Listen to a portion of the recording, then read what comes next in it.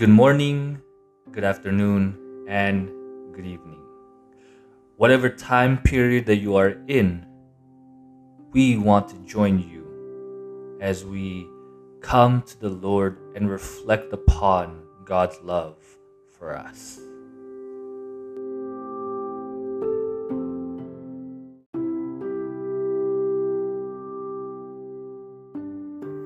February 15.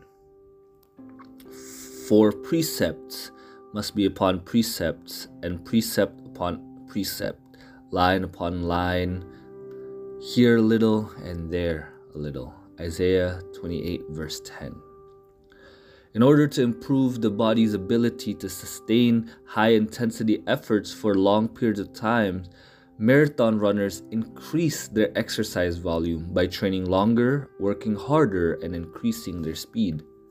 They don't do this at once, they gradually do it over time. And if they overdo an increase in mileage, intensity, or speed, they will burn out, or worse yet, sustain an injury. Many runners start out by making the mistake of running too fast, too far, too soon.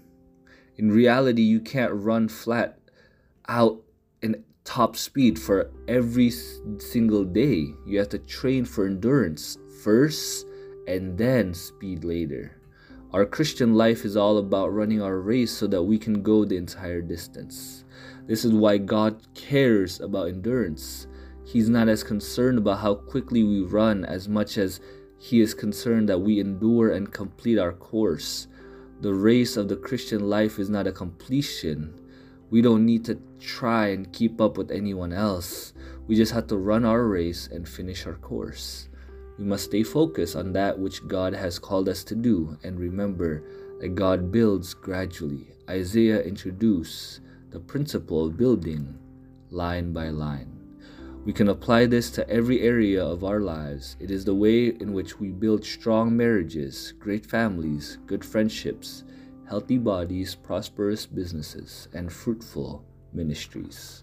In other words, it is consistency and commitment that wins races. As an old Indian proverb states, you walk a mile one step at a time. Today, determine to take the next step, not the next mountain. Our moment of reflection today is, are you stressed out, trying to hurry up and do what God has called you to do? How can you slow down and let God set your pace? God bless you.